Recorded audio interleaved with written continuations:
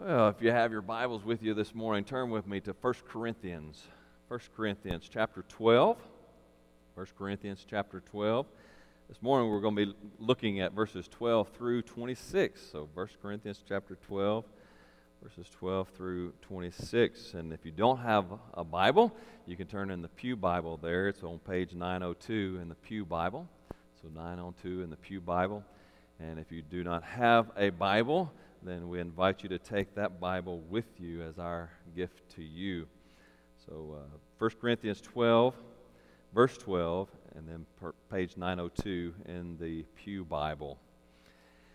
Every church member is an important part of the ministry of the church.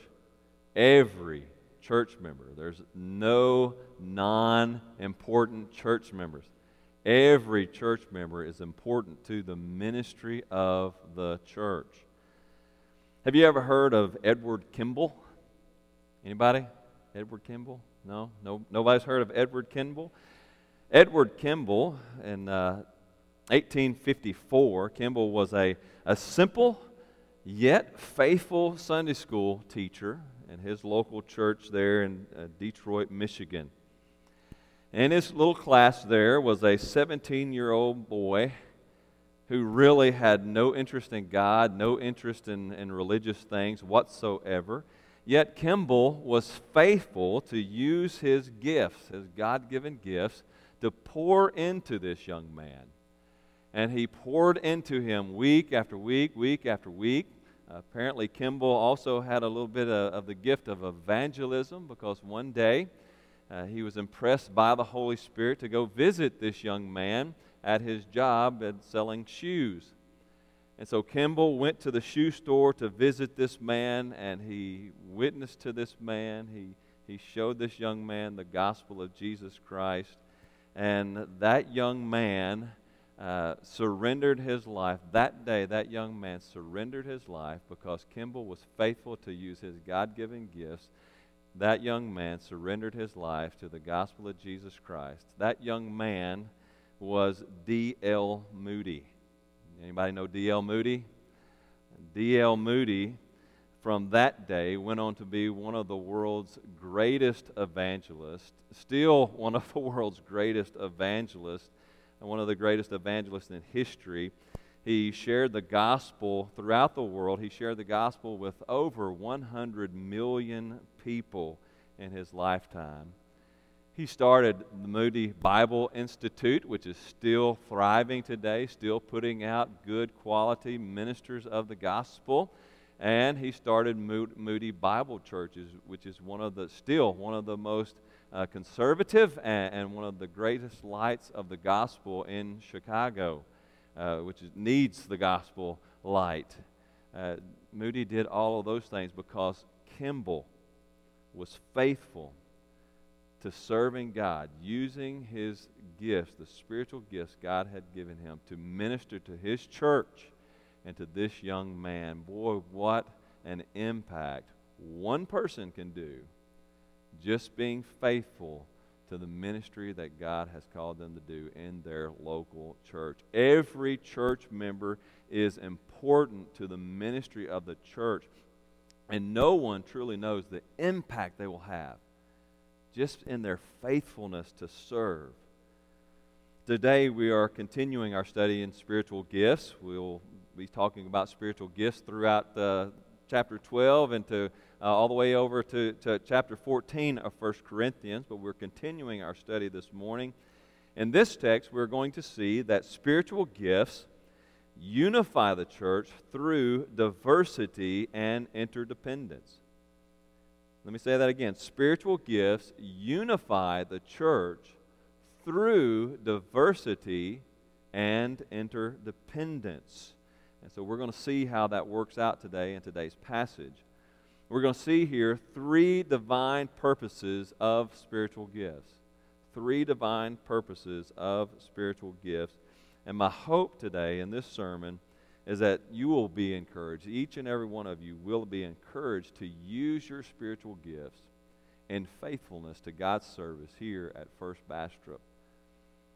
So, we have to remember here that Corinth, go back into our history of Corinth. Corinth is a divided church. There's a lot of division in the church. Some people are saying, I follow Paul, I follow Apollos, I follow Peter. All of this division. And now as we begin to look at these spiritual gifts, as Paul addresses spiritual gifts in the church, and we're going to see this more when we get into chapter 14, there is division in the church over spiritual gifts. Imagine that, spiritual gifts causing division in the church, but it's doing that. And what Paul is getting at here in this passage, in these few three paragraphs that we're going to be looking at today, is that the spiritual gifts are not meant to divide the church. Quite the opposite. Spiritual gifts are made, they're created, they're brought in, they're given to unify the church. And so we need to see that. We need to understand that as a church. Dear Christian, your spiritual gifts were given to be used in the church for the unity and edification of the church. So I hope I encourage you today to employ your spiritual gifts in the ministry of First Bastrop. So now normally we stand and we read the passage, but this is quite a long passage, so we're going to work through it little by little today as we go through the text. As we begin, though, this morning, first of all, we see these three divine purposes of spiritual gifts. The first divine purpose of spiritual gifts is this: spiritual gifts unify the church. Spiritual gifts unify the church. Let's look at that first paragraph there, starting in verse 12. For just as the body is one and has many members, and all the members of the body, though many, are one body, so it is with Christ. For in one Spirit we are baptized, we're all baptized into one body, Jews or Greeks, slaves or free, and all were made to drink of one Spirit. Now, in this one little paragraph, 2 verses, 2 sentences, Paul uses the word one 5 times. Now, he's going to use it many more times in the following paragraphs as well. But in this one paragraph, he uses one 5 times. I think he's trying to make a point. I think he's trying to make a point that spiritual gifts unify the church. They're meant to unify the church. They're meant to bring about a sense of oneness in the church. First of all, we see that spiritual gifts create one body. One body, one unified body. Paul begins this metaphor here for the church and uses it throughout these paragraphs that we're looking at today. But it's this metaphor of the human body. Now we see many metaphors throughout Scripture for the church. There's the vine and branches, which the men, we looked at that Wednesday night, the vine and the branches. Christ is the vine and we are the branches. There's the metaphor of the kingdom of God. We are God's kingdom. The church is God's kingdom. And of course there's the bride. We're the bride of Christ. But one of the most beautiful images of the church is the human body. It's the human body. It's this metaphor here in 1 Corinthians. When you think about the human body is one of the most beautiful, complex, and complementary organisms of God's creation. Think about that for a minute. Every member of the body, your body, you have many parts, right? You have many members, many parts, and all of these parts function together for your health and your benefit, right? If one part of the body is not working right, we're sick. We're not whole. Something's wrong. And so it's that organism, that complex organism that Paul uses here to demonstrate the unity, the necessity for the unity in the church. We are the body. We are a complex organism. The church is not a building. Right? They ask, people often ask me, now where is your church? Well, I'm tempted to say, well, we're kind of scattered everywhere right now because this building is not the church. This is just a structure in which we gather in Sunday after Sunday so that we can be out of the heat, we can be out of the cold, we can be out of the rain, and we can come together and study God's Word together and worship God together. But this building is not the church. If this building were wiped out by a hurricane, the church, God's church, would not be harmed whatsoever. This building is not the church. The church is not an association. It's not a society. It's not a group to be a member of, right? To be a part of a society, you think about, well, you got to do certain things to be there and all of these requirements, and you got to pay your dues, and if you don't pay your dues, then you're out. But that's not the church. The church is not a society. The church is an organism. We're a living, breathing organism that God has created to live and function together. Oh, how beautiful the church. The church is one body. Not many bodies. We are one body. We are the body of Christ. Oh, how beautiful. Look at, let's just read verse 12 again. For just as the body is one and has many members, and all the members of the body, though many are one body, so it is with Christ. We are the body of Christ. We are joined to Him. He is our head. We are the members of His body. That should give us comfort, shouldn't it? We are the body of Christ, one body unified in Christ. So there's the one body and there's the one Spirit. Look at verse 13. 13 says, for in one Spirit you were baptized into one body, Jews or Greeks, slaves or free, and all were made to drink of one Spirit. Now, don't get confused about Paul's use of the baptism and the drinking of the Spirit. Some people see this as a reference to the actual baptism and the Lord's Supper, but that's not Paul's point here. Let's not go beyond Paul's point. Paul's point here is that we all participate in the Holy Spirit. When we come to faith in Christ, it's one Spirit that indwells each and every one of us. The Spirit of God that indwells me, dear Christian, also indwells you. It's not a different Spirit. It's one Spirit. It's the same Spirit. It's the one Spirit of God. The Holy Spirit isn't many spirits.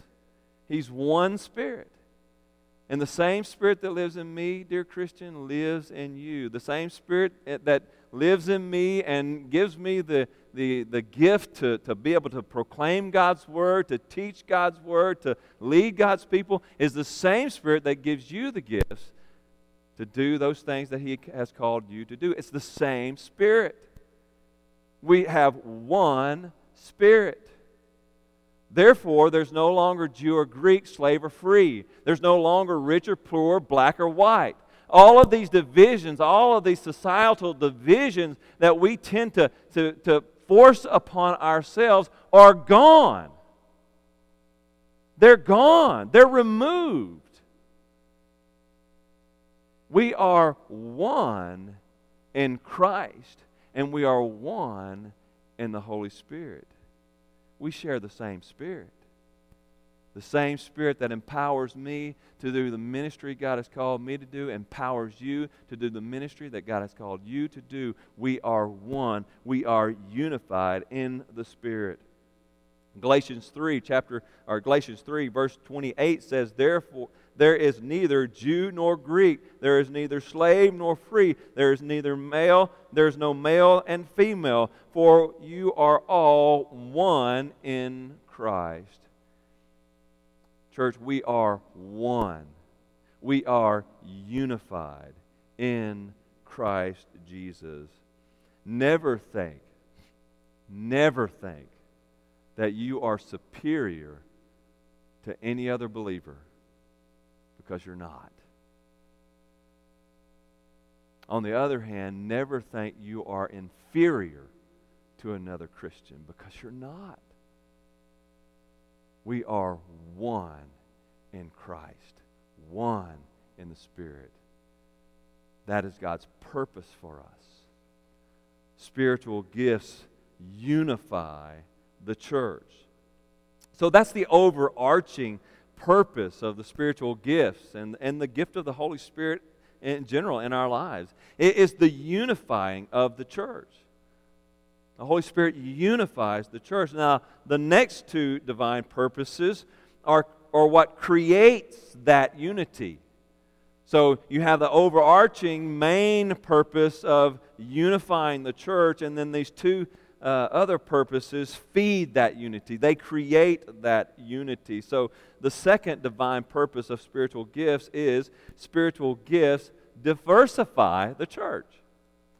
Spiritual gifts diversify the church. They unify the church, but they also diversify the church. They cause diversity within the church. Look at verses 14 through 20. For the body does not consist of one member, but of many. If the foot should say, because I am not a hand, I do not belong to the body, that would not make it any less a part of the body. And if the ear should say, because I am not an eye, I do not belong to the body, that would not make it any less a part of the body. If the whole body were an eye, where would the sense of hearing be? If the whole body were an ear, where would be the sense of smell? But as it is, God arranged the members in the body, each one of them, as He chose. If all were a single member, where would the body be? As it is, there are many parts, yet one body. Spiritual gifts diversify the church. There are a diversity of spiritual gifts. There are a diversity of spiritual gifts. We have one Spirit living within us, but not all of us have the same spiritual gifts. Every member has a different set of gifts. You may share them with some, but you're not going to share them with others, with all, right? Not everyone is called to prophesy, to proclaim God's written word. I've been given that gift, praise the Lord. I've been given that gift, and it's a joy for me to use that gift, but not everybody has that gift. Not everybody's a preacher, right? Not everybody can be a preacher.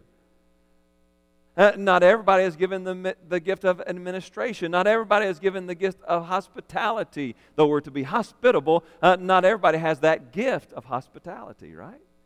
There are many gifts. There's a diversity of gifts within the body of Christ. Just like there's a diversity of members in our body.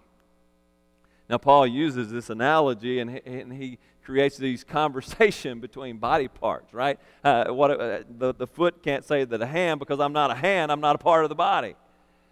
Right? And the eye can't say that the ear, well, I'm not part of the body. I can't hear, so I'm not part of the body. But now think about that. Think about that. Like the hand, we do a lot of things with our hands, don't we? I mean, we really use, I'm talking with my hands right now. I'm using them to talk. If I didn't have my hands, I probably wouldn't be able to say anything. I mean, I need them. I need them to talk. We write with our hands. We draw and paint with our hands. We go out there and work, and we hammer with our hands. We do all of these things with our hands. And so our foot is down here, and our foot is looking up at all that we do with our hand, and our foot says, well, I can't do all of those things. I can't write. I can't draw beautiful pictures. I can't hammer a nail.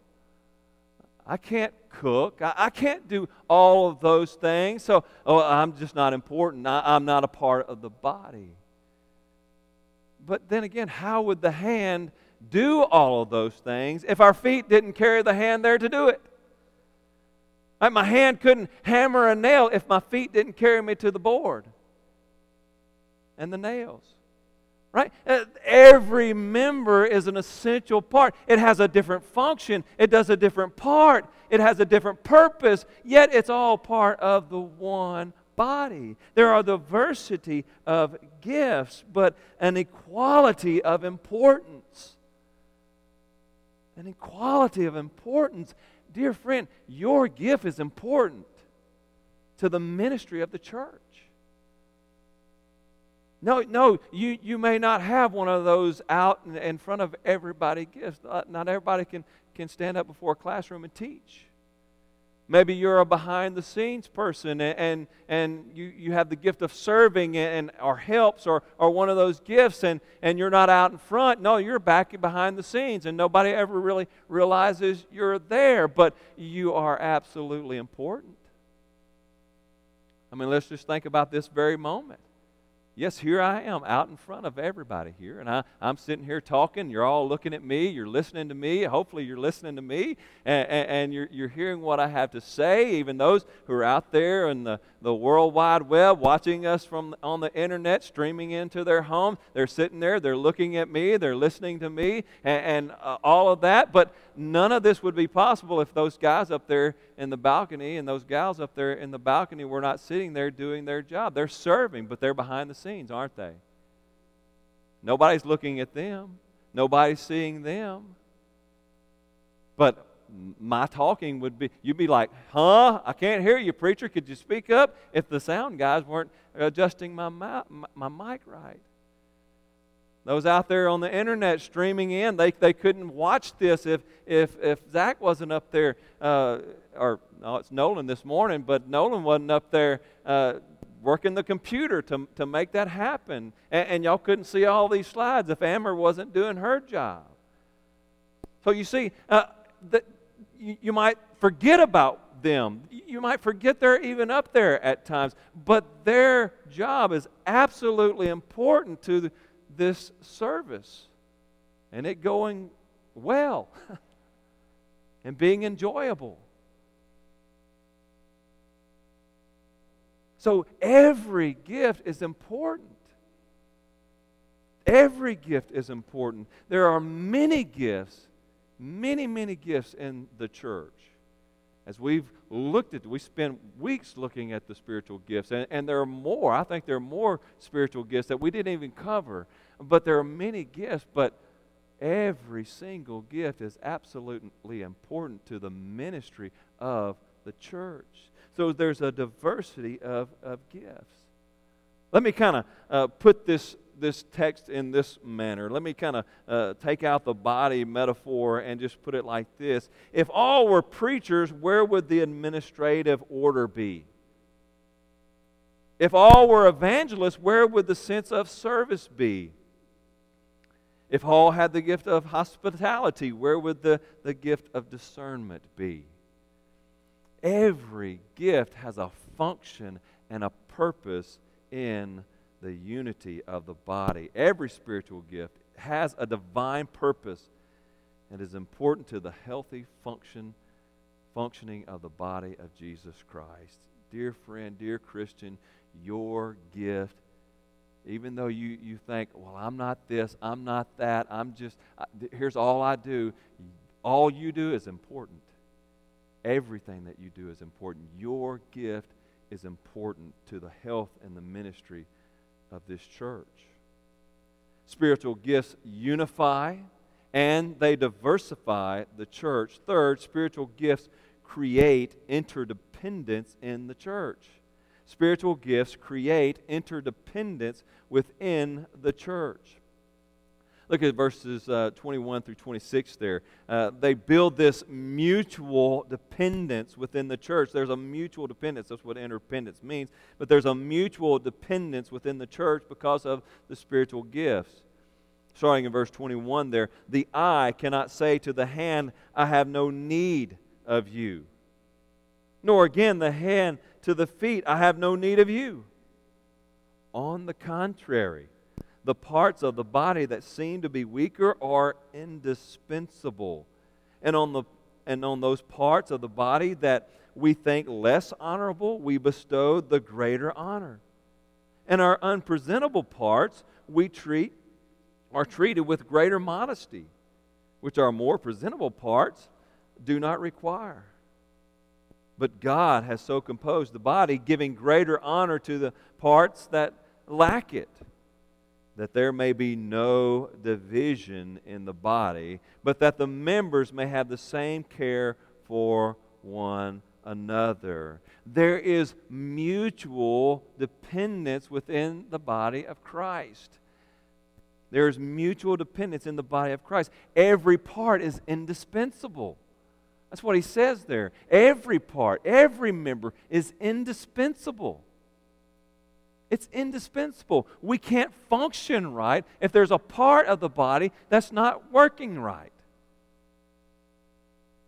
If a member of the body is not doing their job, if they're not doing what they were created to do, then there's a problem. If there's something in your body that goes awry, right? If your heart quits beating right, you're going to the hospital. If you break a hand, you're going to be handicapped. There's going to be a problem. You're not going to be able to do things like you did before. If you tear a muscle, you're going to have to wear a splint. You're not going to be able to function to your full capacity. It's only when all of the parts of the body are functioning at full capacity that we really function like we're supposed to function. We need that kind of interdependence. Our hand needs to do what the hand is supposed to do. Our feet need to do what our feet are supposed to do. Our heart needs to do what we need it to do, right? We need it beaten. And that's like the whole interior parts, like the internal parts. Those are some of the most important parts, is what Paul is getting at here. Like there's hidden parts. We've got the lungs that we can't see the lungs, right? We don't see the lungs. We don't see the importance of the lungs. We just they're inside us. We never lay our eye on them. Our heart is even further in, right? It's encased by between our lungs. They kind of protect them there, and then we got a sternum over top of them, and so it's even deeper in. But how would we function without our heart? We wouldn't. You have a heart attack, you die, that life's over. But that's an essential part, isn't it? Even though we can't see it, we can't see what it does, it's an essential part. So there's this interdependence. If one part doesn't function like it's supposed to function, then we're unhealthy. And so it is with the church. So it is with the church. Now, I've used this illustration before, but it's such a good illustration. But you get up in the middle of the night. You get up in the middle of the night, you got to go to the bathroom, right? And you get up in the middle of the night, the lights are off. But hey, you know the way. You know the way. You've walked it 1,000 times. You don't need the lights on. You know the steps from here to the bathroom. But, somebody has left something in the floor, and you stump your pinky toe. And what happens? You're probably going to the ground. It hurts. And if you break that pinky toe, that's such a small member. It's your little pinky toe. It's your little pinky toe. Oh, what's a pinky toe? But you'll be hobbling around for a week if you break that pinky toe. You're not going to function well. You're not going to be able to walk right. You're going to have problems because that one little pinky toe is injured. It's not able to function like it's supposed to function. The most minor parts that we think are minor parts of our body, if they're injured, they handicap the whole body. And so it is in the life of the church. Dear Christian, you might think, well, my little gift, it's nothing. It's not really that. I'm not important to the life of the church. Not really. I mean, what do I do? Your gift is absolutely important to the healthy function of the church. You're indispensable. You are indispensable. We are dependent upon you. I can't do my job to its fullest if I don't have the other members taking care of their part of the ministry. Like, I've got some great deacons who serve this church well, and if they didn't do their jobs, if they didn't take care of their family groups, their family ministry groups, then that adds more pressure to me, and now I can't spend as much time preparing messages and studying God's Word and praying for the church if they don't function, if they don't do their part. If you have the gift of prayer, I need your prayers. I don't function right if you're not praying as God has called you to pray. Whatever your gift is, every member of the church is dependent upon you. There's mutual dependency here, and we need you to function, to work, to use your gift in the manner God intended you to use it. We need you. We are mutually dependent. We depend upon one another, and this mutual dependence, then we see, is divinely appointed. This mutual dependence is divinely appointed. It is given to us by God, and we see this a couple of times in this text. First, look at verse 18 again. Look at 18. But as it is, God arranged the members in the body, each one of them as He chose. Now that word chose there, it can be translated as He willed. It is determined by the will of God. God willed you to have your spiritual gifts. And you can say, well, God, I wish you would give me this gift. I wish you would give me that gift. And we'll see next week. It's all right to pray for other gifts and say, God, could you help me here? Could you give me this? I'd really like to do this. Would you give me this gift? You can pray for gifts, but ultimately you have to understand that your gifts are determined by the will of God. It is God's will.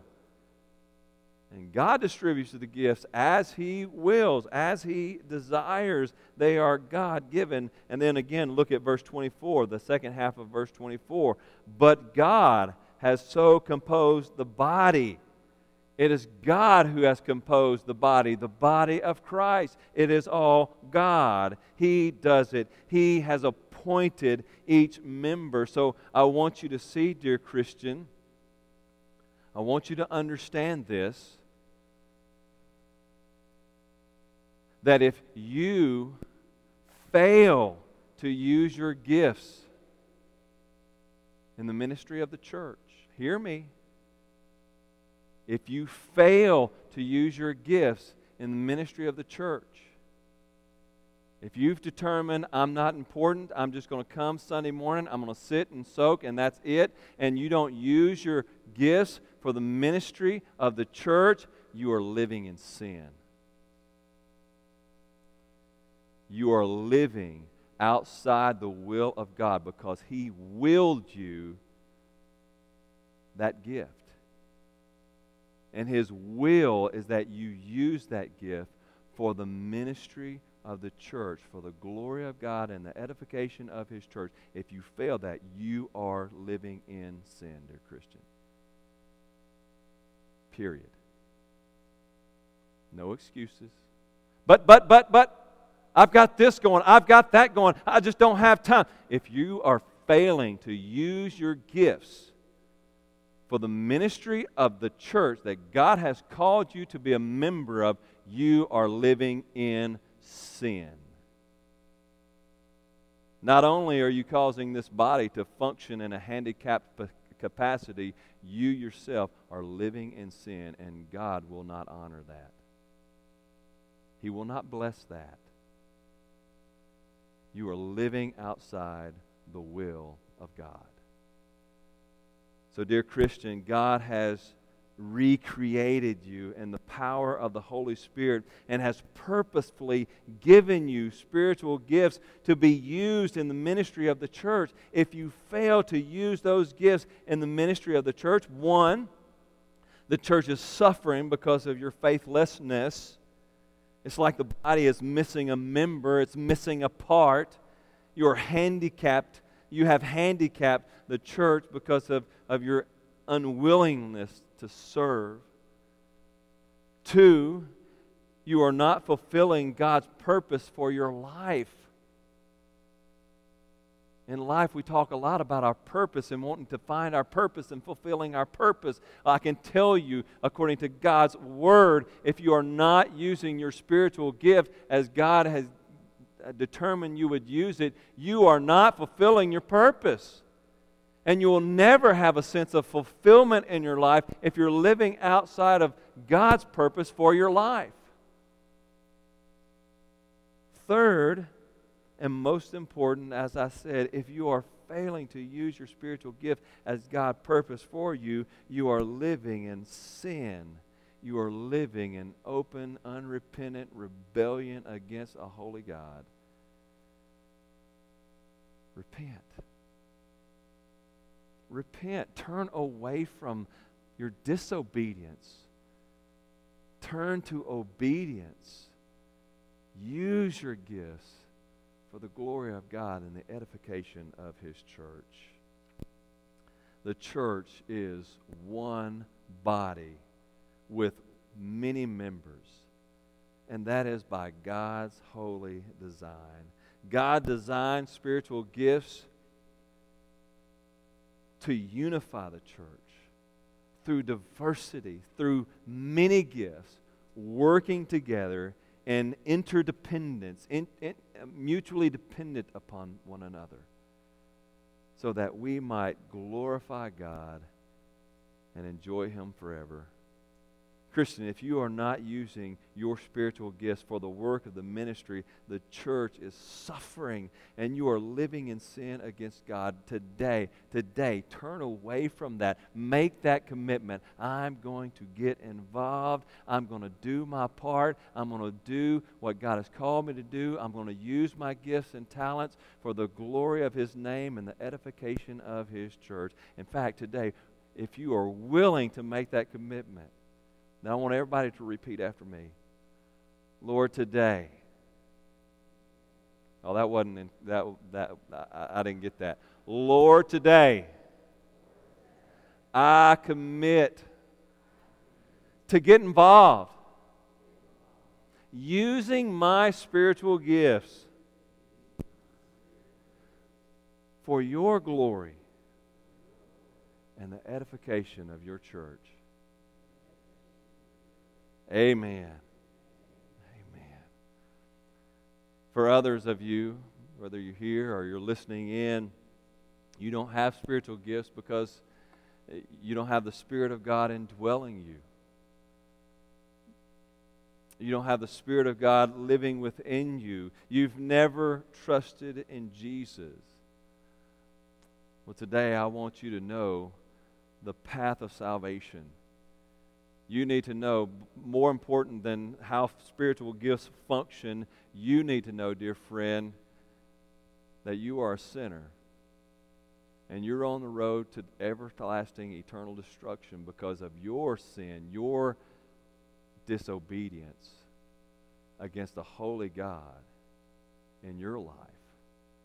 You've been living in disobedience. You've been rebelling against Him. Instead of honoring Him and glorifying Him, you've been pursuing your own glory, your own honor, your own benefits in this world. You've been neglecting God. You have put Him aside. You've cast Him aside. You are a sinner, and you deserve everlasting destruction and a devil's hell because of your disobedience to a holy and just God. And you're on that road to destruction. But God has provided a way out. A way out of that destruction by sending His Son, Jesus Christ, to come to this world, to live for you in complete obedience to the Father's will. He did everything that His Father willed for Him to do, even to the point that He went to Calvary's cross and died for your sins. He lived in complete obedience in your place.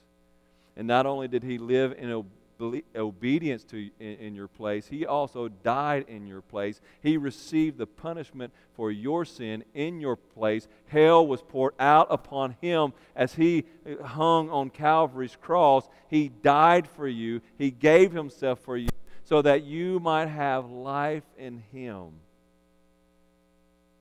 And His offer is eternal life. His hand is extended. He says, all you have to do is trust me. Believe me. Surrender to me. I have everything that is good for you. I want everything that is good and right for you. Will you receive me? His hand is extended today. Will you receive Him? Will you trust Him today? Will you surrender your life to Him today? That's all there is to it. There's no getting your life right before you do that. No, it starts right there by trusting in Jesus. Will you trust in Jesus today? Oh, Heavenly Father, Lord, we thank you that you died, Lord, even to unify us, to bring us together, to bring reconciliation not only between us and the Father, but between one another. And Lord, you've brought us together with all of our diversity of backgrounds and experiences, and even a diversity of spiritual gifts that you have given us. You have given us that all to bring us together as one body, unified, serving you together, glorifying you together in this world. Oh, Father, I pray that as we took that vow this morning together, that each and every one of us meant it in our hearts, and that we would no longer neglect our gifts, neglect our service to you and to your church, but Lord, that we would use those gifts you have given us for your honor, your glory, and the edification of your church. Oh Lord, unify us through the gifts. And help us, Lord. Help us, Lord. Certainly we will fail you in so many ways. But Lord, help us, empower us to glorify your name together as one body in Christ. And Lord, certainly there are those who are either here or listening in who have never trusted in Jesus. Lord, my greatest prayer for them is today that you would turn their hearts to Christ. Let them see Christ. Let them receive Christ so that they may know you and your eternal salvation. This I pray in Christ's name. Amen.